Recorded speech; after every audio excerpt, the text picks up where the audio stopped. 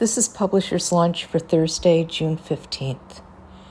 Among the 72 new deals reported is Jane Yang's The Lotus Shoes, a debut going to Park Row Books, in a major deal, in a preempt, in a 2-book deal.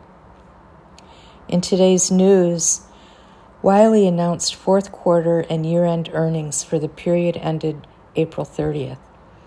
For the fourth quarter, the company reported $526 million in sales, down 4% from last year, and adjusted EBITDA of $146.2 million, up from $109.6 million. For the year, sales were $2.02 billion, down 3%, and non-GAAP EBITDA before adjustments fell 36% to $284.1 million, compared to $444.6 million in 2022. Academic publishing sales were down 3% to $127 million for the quarter and fell 9% for the year to $482 million, with the decline in print and ebooks more than offsetting growth in digital courseware. In the fourth quarter, Wiley divested its test prep and advancement courses. Due to the disappointing results, the company is selling its non-core education businesses, including university services, aka online program management, Wiley Edge, formerly known as Talent Development, and Cross Knowledge. Their outlook for 2024, which excludes these segments, expects overall sales of $1.580 to $1.630 billion and adjusted EBITDA of $305 to $330 million. The news also caused the company's stock to drop to $32.98 this morning, down from $36.70 yesterday.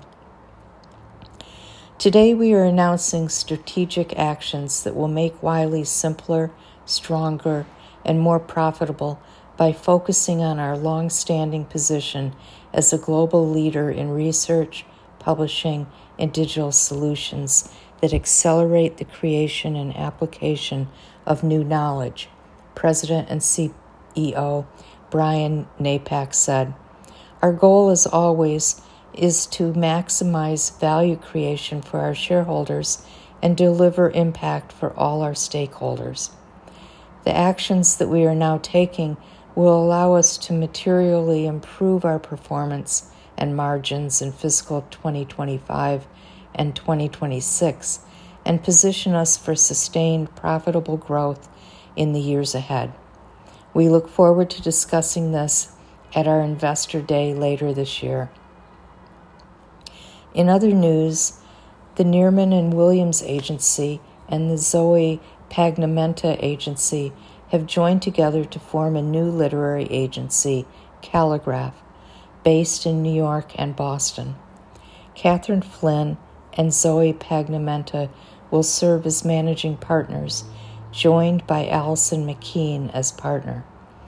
Kneerim and Williams co-founder John Taylor Ike Williams says in the announcement, "I am thrilled we are uniting with Zoe and her distinguished agency. My late co-founder and friend, Jill Kneerim, and I had long treasured our friendship with Zoe and admired her many successes. My colleagues and I look forward to working with her and her team to build an agency that will further enhance our authors' careers." Pagnamenta says, "I'm delighted to be joining my agency with the wonderful firm that is Kneerim and Williams. I've known Catherine and Ike and the team for many years, and Jill was a friend and mentor whose approach to the business of agenting I always admired. I'm excited about what's to come, and the timing feels right to take this step." In People News at Hachette Book Group, longtime sales executive Chris Murphy, SVP, Director of Retail Sales, will take advantage of the voluntary resignation benefits program, leaving the company on June 30th. Group Sales Director Allison Lazarus writes, "He is respected and beloved as a manager and is always thinking about what is best for the company, our authors, and his staff. He somehow manages to maintain a sense of humor even on the most challenging days and with the most challenging accounts. Chris will pitch in or take on a project no matter what else is on his plate. And as a colleague, I can always count on him for his unvarnished honesty and 100% commitment." At the National Book Foundation, Samira Nasser, had editor-in-chief at Harper's Bazaar, John Yagid, CEO, Macmillan Publishers, and Charles Yu, NBA-winning author and screenwriter, have joined the organization's board. At Source Books, M.J. Johnson has been promoted to senior editor. Rebecca Atkinson has been promoted to assistant marketing and publicity manager. And Jenna Jankowski has been promoted to editor. At Archway Editions, Naomi Falk has been promoted to senior editor. Acclaimed editor Robert Gottlieb, 92, who was editor-in-chief at Simon & Schuster and both president and editor-in-chief at Knopf, died on Wednesday in Manhattan. Gottlieb also served as the third ever editor of The New Yorker from 1987 to 1992.